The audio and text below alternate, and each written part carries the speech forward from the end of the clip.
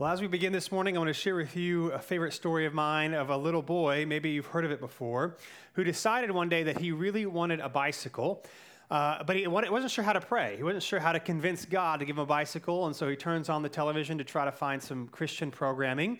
He comes across a high church, very traditional robes, garments, fragrance, incense, really highfalutin language, and he was very impressed by it. And so at night, when it was time for bed, he prayed to God this. He said, "Almighty and eternal God, if it is in your vast and infinite plan that I get myself a bicycle, may it be according to your perfect will, that I may sing your excellencies every day that I write it, world without end. Amen." Goes to bed, pretty excited. This is a pretty awesome prayer. Wakes up the next morning, runs outside to the driveway. There's no bicycle. So he's pretty upset. He thinks maybe I didn't pray the right prayer, and so he goes back inside, turns on the TV again, and this time comes across a more prosperity, name it and claim it, listens to it, and he says, they seem pretty confident. This is obviously how I'm supposed to pray. And so at time for bed, he gets down on his hands and knees, closes his eyes, puts his hands together, and prays this. He says, "Dear Jesus, I declare my need for a bicycle. And I also declare that it be blue and silver, and demand that it be here tomorrow morning by 6 a.m.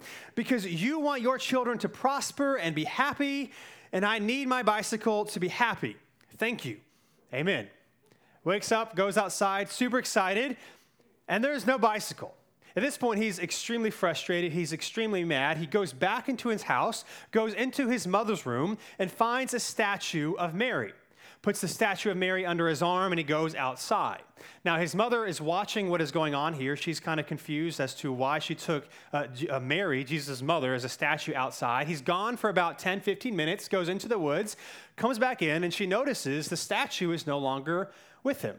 He goes into his room, closes the door, and she's very confused as to what's going on. And so she goes up to his door, puts her ear on the door, and hears him saying this, "Dear Jesus, if you ever want to see your mother again."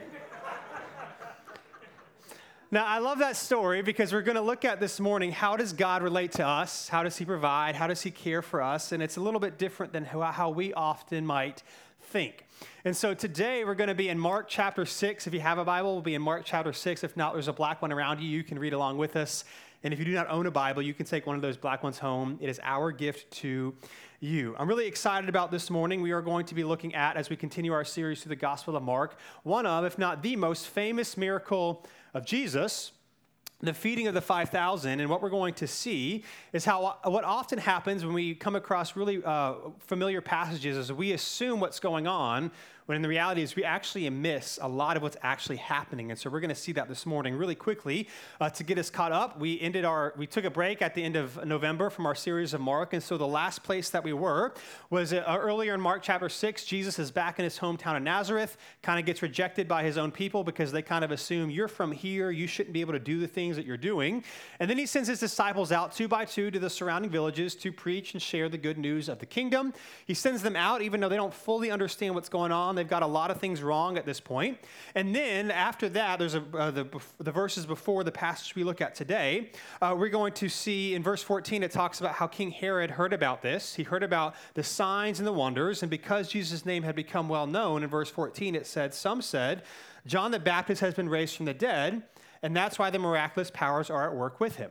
Now, then it talks about how recently before this time, King Herod, who is the kind of the governor of this area of the Roman Empire, had actually beheaded John the Baptist. And so the passage right before this passage is kind of a break from the narrative, talks about how Herod killed John the Baptist, and he's very confused about how all these things are happening. And so what we see is that John's death is supposed to foreshadow the suffering of God's messengers, and we're going to see the difference between that banquet that Herod threw right before this in Mark chapter 6, which got John the Baptist killed, and the banquet that Jesus throws for his people. And what we're going to see is that the passages in Scripture are never randomly thrown together.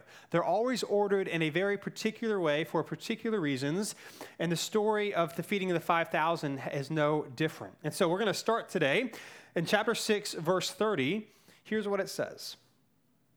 The apostles gathered around Jesus and reported to him all that they had done and taught. So again, remember, he had sent them out. They'd been gone for a couple weeks. Maybe we're not quite sure how long, but for a while. And they come back to tell Jesus all that had happened. And then verse 31, he said to them, "Come away by yourselves to a remote place and rest for a while."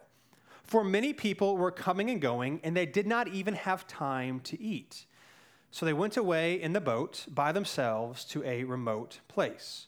Now, the disciples were, by definition, a word that I don't like to use, which is busy, right? Because in our culture today, in my opinion, a lot of our busyness is really a lack of intentionality with our time. But by definition, they were exhausted. They had been traveling. They had been teaching. They are hungry. They can't get away from the crowds. Everywhere that Jesus goes now, people follow him. And so they return back to Jesus. They are all exhausted. And they're probably like, yes, let's get away. Let's go away to spend some time to rest. Now, it's also interesting to me. I don't know why I never really thought of this, but as I was studying for this passage, I also thought, imagine what it was like to be a disciple of Jesus and be an introvert. Now, if you're an introvert, maybe you've thought about this before, but you are around people all the time, right? And then Jesus has just sent you out to go talk to people that you don't even know. So you have to start all these conversations for however many weeks. You come back to Jesus and you are exhausted. And yet there is another crowd. Like, you cannot get away from them. Even though that is the point, they're hungry, they're exhausted, and yet people are crowding around them. So they get into the boat. They're near the Sea of Galilee. So sometimes you took boats to fish. Sometimes you took boats to cross the sea. And then sometimes you took a boat to go up and down the shoreline because it's faster than walking. And so they're trying to get away from the crowd. They take a boat to try to go to a remote place. And then here's what happens next, verse 33. But many saw them leaving and recognized them. And they ran on foot from all the towns and arrived ahead of them. So people see, word spreads that Jesus and the disciples are here, and then they start to run. Now, to be fair, the translation here in verse 33 is a little bit difficult in English. We're not exactly sure if they just kind of knew the direction that the boat was going, and so they ran on ahead of them, which is what our translation seems to suggest. It could be that they just kept following the boat, and then wherever the boat landed is where they ended up. Or actually, in the Greek, it also could be that Jesus saw that this crowd was following them along the shoreline and decided to stop going where they planned to go initially and just put up anchor and go to the shore to help them. But regardless, there are many people coming. The disciples and Jesus cannot get away, and so Jesus goes to them. Verse 34 then says this. And when he, talking about Jesus and of course his disciples, went ashore, he saw a large crowd and had compassion on them because they were like sheep without a shepherd. Then he began to teach them many things. Now, again, to put this in context so we understand what's going on here, when you and I, in our kind of modern culture, hear sheep without a shepherd, we kind of think of like pastoral care or gentleness or love and nurture. Like Jesus was just, he saw all these people and he just wanted to care for them, which is true. But in a Jewish context, sheep without a shepherd or a shepherd leading his sheep when it comes to people was actually very often used as a figure of speech for a leader like Moses or a military hero who would gather forces for war. In other words, normally this phrase is more about leadership and victory. That Jesus looks out to these people, sees that they're scattered, sees that they do not have a leader, he sees that they do not have someone bringing them together, and so out of compassion, he goes to them to give them direction, to give them purpose, to give them something to live for.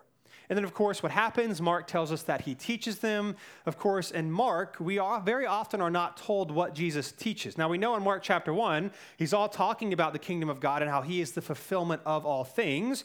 But in Mark, he very rarely focuses in on the teachings of Jesus. Instead, he's focusing in on the teacher and who he actually is. So he goes to them. He begins to teach them all day. And then it says this in verse 35. When it grew late, his disciples approached him and said, "This place is deserted, and it is already late. Send them away so that we can go into the surrounding countryside and villages to buy them something to eat." So again, they're all tired. It has been weeks, including Jesus. They are initially trying to get away from the people. The people follow them, and so they spend all day with yet another very large crowd. And now we have a problem. it's getting late, and the place is deserted. This is actually the third time it says this. In verse 31, it says that Jesus told them to come away to a remote place.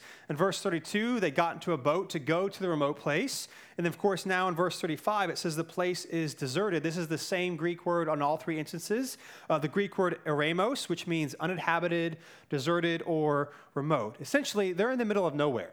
Like there's no close town, there's nowhere to go buy bread and feed the people.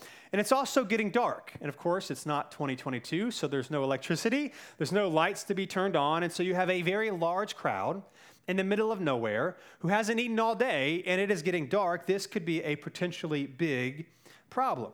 And so what the disciples want to do is they want to send the people away to get food. Now, given the lateness of the situation and the fact that they're not close to anything, it's not a really great suggestion, but it's better than nothing. Probably at the end of the day, they just want to get the people out of there. And so this is Jesus' response to them. After they go to Jesus, say, let's send them away to eat, it says this. Jesus says this. He says, you give them something to eat, he responded. Now, I mean, come on. This is ridiculous. Right? Jesus yet again says something that is actually quite impossible. How in the world are the disciples supposed to feed all of these people? There's nothing around, and they clearly don't have enough. And so it says that you give them something to eat, he responded. And then it says, they said to him, should we go and buy 200 denarii worth of bread and give them something to eat? So again, Jesus responds with an impossible statement that they should feed them. Of course, they can't feed them. It's late, it's dark. And even if there were something close by, 200 denarii is essentially a year's worth of work, which of course the disciples and Jesus don't have that much money on them, right? They're traveling, they're supported by other people. There is no way, there is no world where they could actually come up with this sort of money. Now, I just want to point out before we continue reading here, something interesting that's happening, and this happens often, that people often come to Jesus with a problem. Of course, in this situation, it is completely self-inflicted. They're the ones following Jesus. They're the ones spending all day there, and now there is a problem that they have brought upon themselves. They're hungry, and then what does Jesus do? Well, Jesus reacts in a way that is the completely opposite of how you and I react. What we see here is that in life, you and I, we often think about how people can fix their own problems. But Jesus is concerned with how we can make people's problems our own. And we do this even unintentionally, even with good motives, right? Something happens, someone has an issue, or maybe someone talks to you about a problem they have, and what is the first thing we do? Well, here is what you need to do to fix your problem. Right? When oftentimes people just need someone to listen to them, or even better, to help them out. But what often happens is when people come to us with their issues, we try to, again, with good intentions, try to think of all the things that they should go and do to fix the problem that they have found themselves in. Right? We love to give people advice. And again, for Jesus in this situation, the crowd brought this on himself. He is exhausted. His disciples are exhausted. And what does he do? He wants to be part of the solution. He never sends people out to figure it out on their own. And this is a great picture of the gospel, of God who concerns himself with our problems. He doesn't say, go and fix it yourself. He says, how can I be a part of the solution? This makes me think of a couple of weeks ago, and this is a really small example, but a couple of weeks ago, I drove into church on a Sunday morning, and I get out of my car back in December, and I hear a tss, and I'm like, great, right? And so I'm walking around my car, I find the tire, and I actually see where the nail was. It actually turns out that it wasn't a nail. It was like a plastic pin that you write with. I have no idea how that popped my tire. And I'm like, great. You know, the air's coming out. I must have just run over it because the tire was still full of air. But I was like, you know, at the end of the day, at least this is good. The good news is I know it's going to be flat, so like when I leave church later this afternoon, it's not like I'm about to go home and it's like, oh, my tire's flat. Like, I know I've got to fix it, whatever, not a big deal. So I come in here, and we're like doing the run-through, getting ready for service, and I mentioned how my tire's flat. And right before service, I was out there like in the lobby or near the front door, and someone walks in, and they say, Dylan, your tire's flat. And I was like, I know. And he's like, I'm going to change it for you after service. I was like, no, you don't need to change it for me. I'll help you. Just give me some time to talk to people. And he's like, no, I'm going to fix it for you. I was like, you really don't need to do that. So service ends. As soon as service ends, he comes right up to me. He's like, "Where's your keys?" I was like, "Bro, just wait." No, he's, "Where is your keys?" So I give my keys, and he goes out to start working on my tire, and about 15 seconds later, someone in the band and someone in the production booth was like, "Bro, where's your keys? We're gonna go fix your flat tire." And I'm like, "Well, somebody's already out there." So I'm like, my car needs to break down all the time. This is awesome, right? But what happened in that moment is that people saw the problem, and instead of saying, "Hey, Dylan, your tire's flat, you need to patch it and put a spare on and get it fixed," what do? They made it their problem, and they fixed it, right? This is what Jesus is doing here. He is taking people's problems onto himself. And so here's his solution. Verse 38, Mark chapter 6. It says this, "He," being Jesus, "asked them," his disciples, 'How many loaves do you have? Go and see.' When they found out, they said, 5 and 2 fish. Then he instructed them to have all the people sit down in groups on the green grass. So they sat down in groups of hundreds and fifties." So they muster up what they have. They hardly have any provisions. This is definitely not enough food to even feed the disciples, let alone, as we're going to see, thousands and thousands of people. And yet anyway, Jesus tells the disciples to tell the people to sit down in groups on the green grass. Now, of course, we know that Mark is very selective with his words. Why would he include that the grass is green? Well, there's two reasons for it. Here's the first one. I want to point out something that Mark is doing, is that in this story of the feeding of the 5,000, Mark is yet again overlapping a story of Jesus with a well-known passage of Scripture in the Old Testament to show us that Jesus is the fulfillment of all things. The question is, what passage of Scripture is Mark trying to point us to with this story? Well, if you're familiar with the Old Testament at all, think with me. What passage of Scripture, well known, very famous, do you have a desolate place that is now described as a place full of green grass or a green pasture that is also known to be located by water, which, of course, in this feeding, they had just gotten out of the boat, where there is a shepherd, of course, in this case, presented as Jesus, who is telling the people to sit down in this green pasture in order that he might renew their strength. What Mark is doing is he's pointing us to the most well-known psalm in all of the Old Testament, Psalm 23. And even if you're not sure what Psalm 23 is off the top of your head, this is the psalm that all movies, even in Hollywood, when there's like a pastor or a priest involved, they're like, we got to throw some scripture, they quote this one. This is the only one that they know of, right?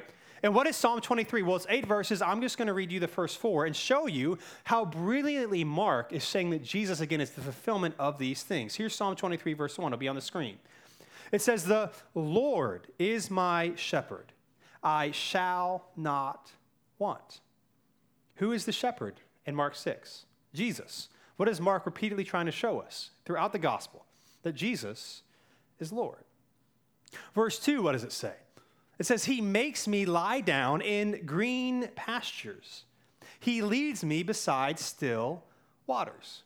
So you have a group of people following Jesus by the water. He comes out of the boat and he makes them, right? He tells them that you need to sit down on the green grass or the green pastures. Now, why does he do this? Well, Psalm 23, verse 3 says this, "He restores my soul. He leads me in paths of righteousness for his name's sake." He tells the people to sit down so that he can restore them, and not just spiritually, but also physically. Why? Because he wants to lead them in paths of righteousness for his name's sake. He is teaching the people. Again, we're not told the exact content, but we know enough from the book of Mark that it likely has to do with the coming kingdom of God, how he is the king, and how he is inviting us in. He wants to restore us and lead us in paths of righteousness, which sounds really great. But then, of course, the well-known verse 4 then says this, "Even though I walk through the valley of the shadow of death."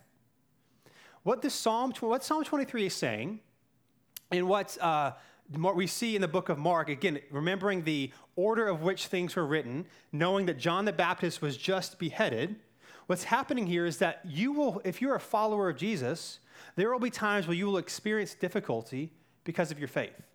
So the sheep in Psalm 23, or John the Baptist, experience difficulty not just because life is hard and bad things can happen, but because they're trying to be faithful. Right? John the Baptist was literally beheaded because of his faithfulness. If he was not faithful to Jesus or to the Lord, he would have still been alive. but it's because his faithfulness that hurt him. Now, of course, we know at the end of the day, John the Baptist is in the kingdom of God, and it's all totally worth it. But he suffers mightily, right? John the Baptist suffers. Difficult things happen, not just in spite of, but actually because of your faith. Now, interestingly enough, the ancients would have made this connection. You're not a shepherd, probably. I'm certainly not a shepherd. But what would often happen is in the summer, you would have the shepherd with the sheep, and they would graze on the lower elevation where the grass was easy to get to. Well, once the grass was eaten, they would then have to go to places that were harder to get to, where the grass would still be available. Sometimes up a mountain, sometimes down a valley, sometimes through a difficult path. That literally the shepherd would lead his sheep through hardship so that they could experience life and refreshment and goodness. Some of you today are experiencing difficulty because you are faithfully following Jesus. This is what the psalmist is saying. This is what happens to John the Baptist, that we will walk through the valley of a shadow of death, but here's the good news, the second part of verse 4. But I will fear no evil, for you are with me. Your rod and your staff, they comfort me. What Mark is trying to tell us is this, that Jesus is the good shepherd. He is the fulfillment of Psalm 23. He is the fulfillment of all things. And there are times where following Jesus will lead you through difficult moments that you don't understand at the time for a reason, for your good and his glory. I mean, think about it. Sheep don't know anything. Right? They don't know why the shepherd leads them through a difficult path. They don't know that there's greener pastures on the other side. And so he leads them through hard things for their good. This kind of reminds me, Finley, our oldest, she's 6 years old. And recently, she had to get a couple of teeth pulled. And the reason is because her mouth is small. And so the dentist was like, so she's got two problems. One, some of her teeth, even her adult teeth that she's already lost a few teeth that are coming in, are crooked because her teeth are crowded. There's not enough space for them to be where they're supposed to be. And secondly, they noticed from the x-rays that her adult teeth aren't pushing up. They're not coming up because there's no room. And so we have to remove multiple teeth so that her teeth will straighten out and that her adult teeth will know that they can come in. And so, of course, you explain this to a 6-year-old, but 6-year-olds aren't thinking about long-term dental health. Right? Finley's not a fan of getting her teeth pulled. She has to go through something difficult so that she can experience life. And so she gets the teeth pulled and, she works through it. And I don't understand how teeth work, obviously, because I don't know how a lot of things work. But her teeth, they're already straightening out. Like no braces or anything. They're straight. I'm like, how does this happen? Just by taking teeth out, right? She's already experiencing the benefit. And again, sometimes faithfulness to Jesus is why difficult things are happening. And again, it's not to say if you're really faithful now, you'll get the house and you'll get the relationship and you'll get the job. But there are things that God wants to do that sometimes requires going through the shadow of the valley of death. And if you will trust him, you will experience him in what he wants for you. This is what Mark is saying that Jesus does. He's the fulfillment of what Psalm 23 is talking about. And so here's what he does. Here is how he fulfills and restores the people. Mark chapter 6, verse 41. Here's what it says next. He took the 5 loaves and the 2 fish, and looking up to heaven, he blessed and broke the loaves. He kept giving them to his disciples to set before the people, which the disciples will have to be like, what is happening here? Like, fine, we'll do what you say. We'll sit them down. Like, they just keep getting food. That didn't make any sense to them. And then verse 42, it says, everyone ate and was satisfied.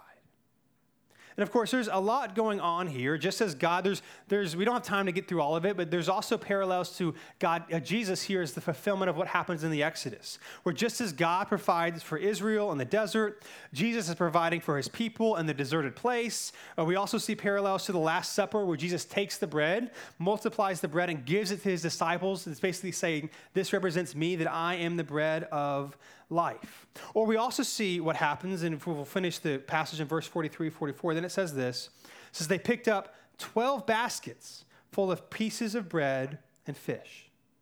Now those who had eaten the loaves were 5,000 men. I mean, this is incredible what Jesus is doing. It is certainly an amazing miracle, but I do want to point out one more thing that is happening that you and I might often miss. That this is not just a feel-good children's story of people gathering around Jesus seeing that they're hungry and cares for them, which of course is true, but there's actually more going on here. In fact, we know that these people, what's actually going on here is after this miracle, these people are trying to make Jesus their king, that their leader against the Roman Empire, that he's going to violently lead them in war and victory to overthrow them. Now, you might say, how do you get that from this passage?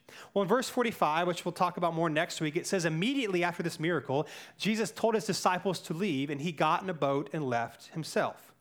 We also know that the area that they are in rural Galilee, was the epicenter of the Zealot movement, which one of his disciples was a Zealot himself, Simon the Zealot, who wanted to create an army to violently overthrow the Roman government. In fact, in 70 AD, they do this. They lose. The Jewish temple in Jerusalem is destroyed because of it.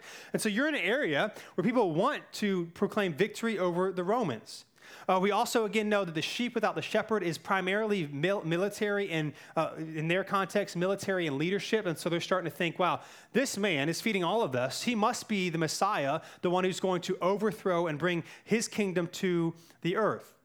We also see a lot of people in this passage in verse 31 coming and going, which in a rural place is a little interesting that you would have so many people coming and going. It's almost as if they're going out to tell people, hey, you need to come see what's happening here. We also see in verse 44, it's largely a male audience. It says 5,000 men. Of course, women and children would also have been there, but there seems to be a lot of men there. And of course, we know, just so you know, I'm not making this up. I'll just read this for you. It won't be on the screen.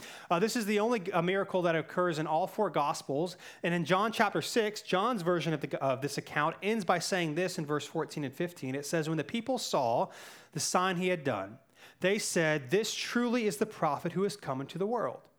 Therefore, when Jesus realized that they were about to come and take him by force to make him king, he withdrew again to the mountain by himself. And of course, lastly, as we're about to find out, this is also happening right before Passover, which is the largest yearly gathering of Jews, which would happen in Jerusalem, which is the perfect time to try to anoint your own king. But yet Jesus isn't interested in that. What Jesus is interested, what one biblical scholar, it's a few sentences long, but I think it's worth reading. It'll be on the screen. He says it this way. It is nevertheless clear from the account that Jesus will not march to a populist or a militarist drumbeat. He will not be a militant messianic shepherd of the sheep.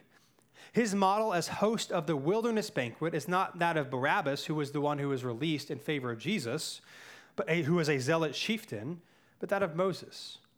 The repeated references to the wilderness in verses 31, 32, and 35 recall Israel's sojourn in the wilderness following the exodus from Egypt. The multiplication of loaves recalls the gift of manna. And Jesus' leading the people as a shepherd recalls Moses' leading a fledgling nation. Like Moses in Exodus 18, Jesus divides the crowd into groups. The shepherd that this wayward flock needs is not a guerrilla Messiah, but a Moses to teach them, which of course is what Jesus does, and a David to lead them. It is their work that Jesus has come to fulfill. In other words, Jesus hasn't come to do what we might think he should do. He's come to do something else. Now, this next point sounds very superhero-ish, but if there is any superhero, it's Jesus. Here's what's happening here. That Jesus isn't the shepherd we want. He's the shepherd we need. Amen, somebody. Come on. Thank you. Right, here's what's happening here. Jesus came to claim victory, not to earn flashy style points, not to do it in a way that we think he is supposed to do it. He came to come and die to inaugurate his kingdom so that we might be a part. He doesn't do it the way people expect him to do it. In some ways, I don't know why, but I have this memory of me being a kid, and this is what it reminds me of, where we would play this game, me and one of my friends in our driveway, we would play this game, we'd get these like hockey nets, these like small plastic hockey nets, they're not very big, and we would take a little mini soccer ball, and it was like one-on-one, it was like soccer in the driveway. And this friend of mine was way more athletic than I was. And I hate losing. Like, I'm super competitive, which is great when you're very average athletically. It's just the worst, right? And so, but this is the one thing that I could beat him at. Because what would happen is, it's like one-on-one, I would just stand in front of the goal. That's all I would do. And he would kick it, he would do all these things, and when I would get the ball, I wouldn't be like close to my goal, but he would not be blocking his goal, and so I would kick it. Now, sometimes I would miss because I'm a little farther away, and sometimes I would make it. And so I would beat him all the time. It was epic. And then one day, he's getting so mad at me. He's like, Dylan, what you're doing is so boring. All you're doing is standing there. And I was like, all I'm doing is winning. And winning is what's fun, right? And I don't care. Nothing, if you are winning, it doesn't matter how you do it, that is what is fun, right? I know I got a problem. We took our kids go-karting a couple weeks ago at Frankie's, and Roman was like, I don't want to do that again. And then Finley, the first time, went with Christina, and she was like, it was fun. And I was like, Finley, you want to ride with me? And we were like, it was like a two-seater, and we started like in the back. But because I'm pretty light, and she's 6 years old, she's light, and the double-seater's a little faster, we were passing everybody. We wrecked 2 people. It was awesome, right? But we won. And I was like, Finley, we came in first. She's like, why are you so obsessed with winning? I was like, because it's fun. She's like so sad that we crashed people. I'm like, they got to move, right? But we won. We did what was actually needed. And Jesus here is not responding how they want. Let's take him by force. Let's make him our king. Jesus is our king. But he's going to do it in a way that's actually effective and good for us, even if it's different than how we might choose it. He's not the shepherd we want. He's the shepherd we need. Now, here's the thing. As cool as this story is, the question we have to ask ourselves, is it actually believable, right? Like, we read some of these things about Jesus, and it's encouraging, and it's cool, but did it actually happen? Like, is our religious tradition like all the others that has really good morals, or did it actually happen? Is there reason to believe that this miracle actually occurred? Sorry, it's the asthma. COVID. It's not COVID. Here's what I want to do. To end, I want to point out a couple of things. There is only one miracle, as I mentioned before, that is recorded in all 4 Gospels accounts, and that is the feeding of the 5,000. Now, of course, I can't prove a miracle occurred. Nobody can prove a miracle occurred. We weren't back then. We weren't there when it happened. But we can ask this question. Does this narrative come from people who are part of the alleged event, or was it made up and added to by people later who had nothing to do with it, which is often the charge against the gospel writers 50, 100 years later? They just puffed up Jesus to be this Messiah that he wasn't actually, and so they throw these miracles in to advance this myth. So here's a question. Are there details in this account that actually show us that these people might have actually be recording something that actually happened? So let me do a couple of things. First, let's start with the numbers. How do you actually count 5,000 men? Is it pastor math? It's like, oh, there's a lot of people, probably about 500, and someone just adds a 0 because 5,000 sounds a lot better. Or did this actually happen? Well, what we can do, because this passage is talked about in all 4 Gospels, is you can put the details together and come up with quite a cool picture. And so here's what it says on the next slide. I want to read to you 2 verses in Mark 6, 39 and 40, and in Luke 9, 14 through 15. It says this. Mark 6, which we already read, then he instructed them to have all the people sit down in groups on the green grass. So they sat down in groups in hundreds and fifties. Luke 9, it says, for there were about 5,000 men were there. Then he told his disciples, have them sit down in groups of about 50 each. They did what he said and had them sat down. Now, if you have them sit down in groups of hundreds and fifties, this will lead you to less than 100 groups. There's 12 disciples, which means each disciple had to count to 6, 7, or 8. Do you think the disciples could have done that? Maybe. You have a tax collector, you have a fisherman. There's likely they could count at least that high. It becomes, somewhat plausible. Or what happens if you take some of these other random details together? On this next screen, the verses are kind of small, so I'll read them to you. But here's what we have. Both Mark and John comment on the grass, right? Mark 6, it says there was green grass. And in John 6, it says there was plenty of grass.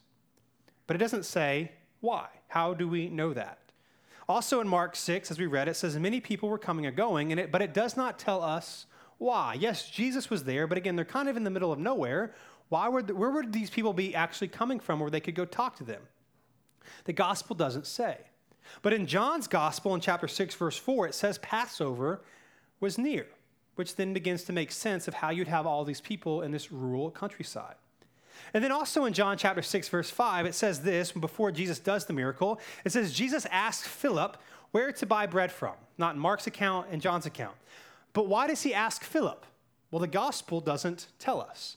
And then in John 6, 7, and 8, it says Philip and Andrew got in on the reply. Why is Andrew asking a question that Jesus didn't direct towards him, right? The gospel doesn't tell us. But Luke's gospel and his account of the feeding of the 5,000 tell us that this feeding took place near Bethsaida. And in John chapter 1, we are introduced to the gospels. We are told that Philip and Andrew were from Bethsaida. Now, there's a lot more we could do this with, but what you begin to happen is you have all these random details that make no sense on their own, but when you put them together, you start to see something really cool. In fact, when John chapter 6 mentions that the bread were barley loaves, of course, makes sense because it fits with the season of Passover, where the barley harvest would have just taken place. Now, of course, this brings us back to the question, how would we know when the grass would have actually been green? Well, if we go to a precipitation chart of a nearby town, here's how we know. This is Tiberias, the area that they were in. That arrow locates when Passover would have been for any of those years. What you will have seen is you have the 6 months of the most amount of rainfall in that area. The question is, would the grass have been green? The answer is, of course. Of course it would have been green. Now again, I just say this to say this. Many people will argue that Jesus didn't actually perform any miracles. They were instead attributed to him way after the fact to kind of puff up this Jesus guy to make people believe that he was the Messiah. And they say it's kind of like a game of telephone, right? Where one person says something and the details get changed, and at the end of the day, it's like completely different. Now, there's a million reasons why that's a terrible account for what happens in the Gospels. The biggest one is because in telephone, you have to whisper it once and no one else can hear you. That's not how this stuff was actually transmitted. But the other problem you have is this. If that's how it occurred, if the miracles got puffed up and bigger and crazy and more fanciful, well, they wouldn't be explained in the Gospels the way that they are. In fact, when it comes to the miracles of Jesus in the Gospels, 3 things stand out. One is how many are attributed to him. So it's not just a few, there's a lot. 2 is how undramatized they are. I mean, you would think if things were over time, it'd be like this happened, and it'd be like, wow, right? What does Mark say? Oh, he fed 5,000 people. Oh, he healed someone who couldn't walk. Oh, this woman with blood issue for 12 years. Oh, this girl he raised. Like, it happened next. Like, it's not this big event. It's just, this is what he did. And maybe third and most interestingly, that our first century accounts of Jesus, first and second century accounts of Jesus, you have the opponents of Christianity, both Jews and Romans, in the first century, who did not dispute that the miracles happened. What they disputed were the power where his miracles came from. Like this is weird. Was it magic? Was it Satan? It happened, but how it happened was the problem. And of course, here's the final problem. There are so many miracles attributed to Jesus that the process from which this would have to have happened if they were all made up over time is that they would also have corrupted all the minor details that you would see. And yet what you see, again, even in this quick example, is that the minor details are always correct. They're always correct. In other words, you couldn't question whether or not a miracle actually occurred, but still have all the minor details correct. Right? They would have been altered. They would have been changed. Honestly, the small details probably would have been left out altogether. Yet that's not what you see in the Gospels. In the Gospels, you see every single time, this is not a Christian thing, this is just historical reality as you study them. The topography is always right. The geography is always right. The descriptions of names and locations is always right. Even how Jesus is referenced, right? Sometimes he's referenced as a son of David. Sometimes he's referenced as where he comes from, where he was born, where he grew up, as Mary's son. All the times that he is referenced with a description, it's from an area of people where in that region, this is how they would have differentiated Jesus from everybody else. And I just say all that to say this, that it is far more likely that you would get the main miracle correct and the minor details wrong. That's what you would assume to see happen if these were made up over time, which means, however, if the Gospels could correctly get the minor details correct, it is absolutely logical and reasonable to believe that they could get the major details correct as well. Again, it doesn't prove that it happened, but it has to make us sit back and wonder, if they got the small things right, maybe they are just reporting things as they actually happened. And so I say that to say this. Here's what I want to close. I don't just want to say, isn't this cool? Isn't this believable? I want us to reflect, again, on what Jesus does here. He takes people's problems. He doesn't say, go and fix it. He says, how can I be part of the solution? So I want to leave us with 2 questions here this morning. Here's the first one. Where have I renounced responsibility that God is inviting me into? In your life, what are the problems or the issues that someone or somebody in your life might be facing that you, again, not necessarily intentionally are just trying to tell them what to do instead of like Jesus, making their problem your own? And then the second question would be this. What does it look like to do what he is asking me to do. Knowing the problems and the areas of life that God has placed you in, the people, the seasons of life that he has surrounded you by, what does it look like to do what God is asking you to do? Now, what did God do for us, right? He sent Jesus to do for us what we could not do for ourselves. Not because we earned it or deserve it, but to take our problem, our sin, our shame, he took it so that we could be a part of his kingdom. And so as a follower of Christ, if you're a follower of Jesus this morning, and in response to what Christ has done, we live out this love so that other people might experience and attain it. And here's what I know. Sometimes we're like, well, I don't know what he's asking me to do. How am I supposed to figure it out?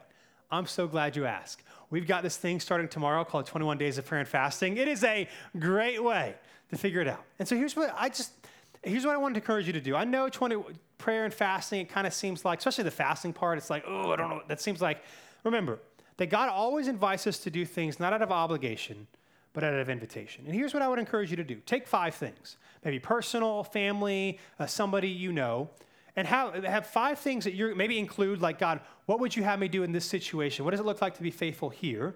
And take 21 days and pray about it. Because here's what I know. Oftentimes, we have something happening in our life, and we take we pray about it like 2 or 3 times, and we kind of consider, like, I've been praying about this forever. But let's actually do that. And then when it comes to fasting, do something, we encourage dietary, but again, it's not about checking a box. It can be taking out a certain food group for 21 days, or for certain days doing certain things, maybe a couple of 24 to 48 hour complete fasts, or maybe fasting from a certain meal on certain days over the next 21 days. It doesn't have to be every single day, but take 3 weeks to take some time to ask God what he might have you do and to go before him, to start off your year pursuing Jesus. If we don't know what he's asking us to do, it might be that we haven't taken the time to ask. And so I would just encourage you, whatever that looks like for you, to take some time over these next 3 weeks and ask, what is he inviting me into so that I might help other people experience his goodness and his grace? And so I want to invite the band onto the stage, and we're going to move into a time of confession, where we can do that here as we begin our fast, our 21 days of prayer and fasting next week. We do this every week here at New City Church, where we take a few minutes and we go before the Lord privately together, but privately before the Lord, and we just ask God and we confess where we have fallen short. And again, we do this out of invitation, not obligation. That you don't do this being like, God, I'm terrible, and he's like, finally, what took you so long? Right? God always responds to repentance with grace. And so no matter what you have walked in here with, we're only 9 days into the year and you're like, I've already blown it. Right? God is saying, I'm here and I forgive you and I love you.